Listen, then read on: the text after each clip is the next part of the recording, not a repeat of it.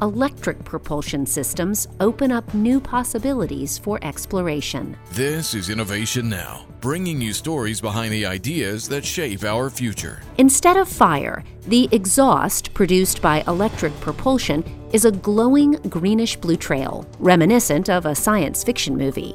But engineers like Dr. Peter Peterson at NASA's Glenn Research Center are making electric propulsion a reality. Whereas electric propulsion is we carry our energy basically from the solar rays or light from the sun, and we convert that energy from the sun into electricity. Then we put that electricity into a device that ionizes a propellant and accelerates it out to produce thrust. An electric propulsion system ionizes or positively charges inert gas propellants like xenon. The reason we use xenon is you can imagine a propulsion system is basically a person sitting on a spacecraft throwing baseballs.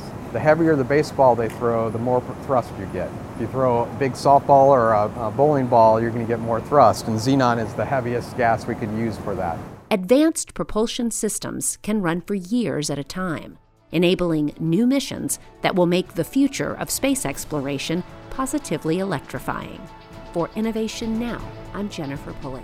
Innovation Now is produced by the National Institute of Aerospace through collaboration with NASA.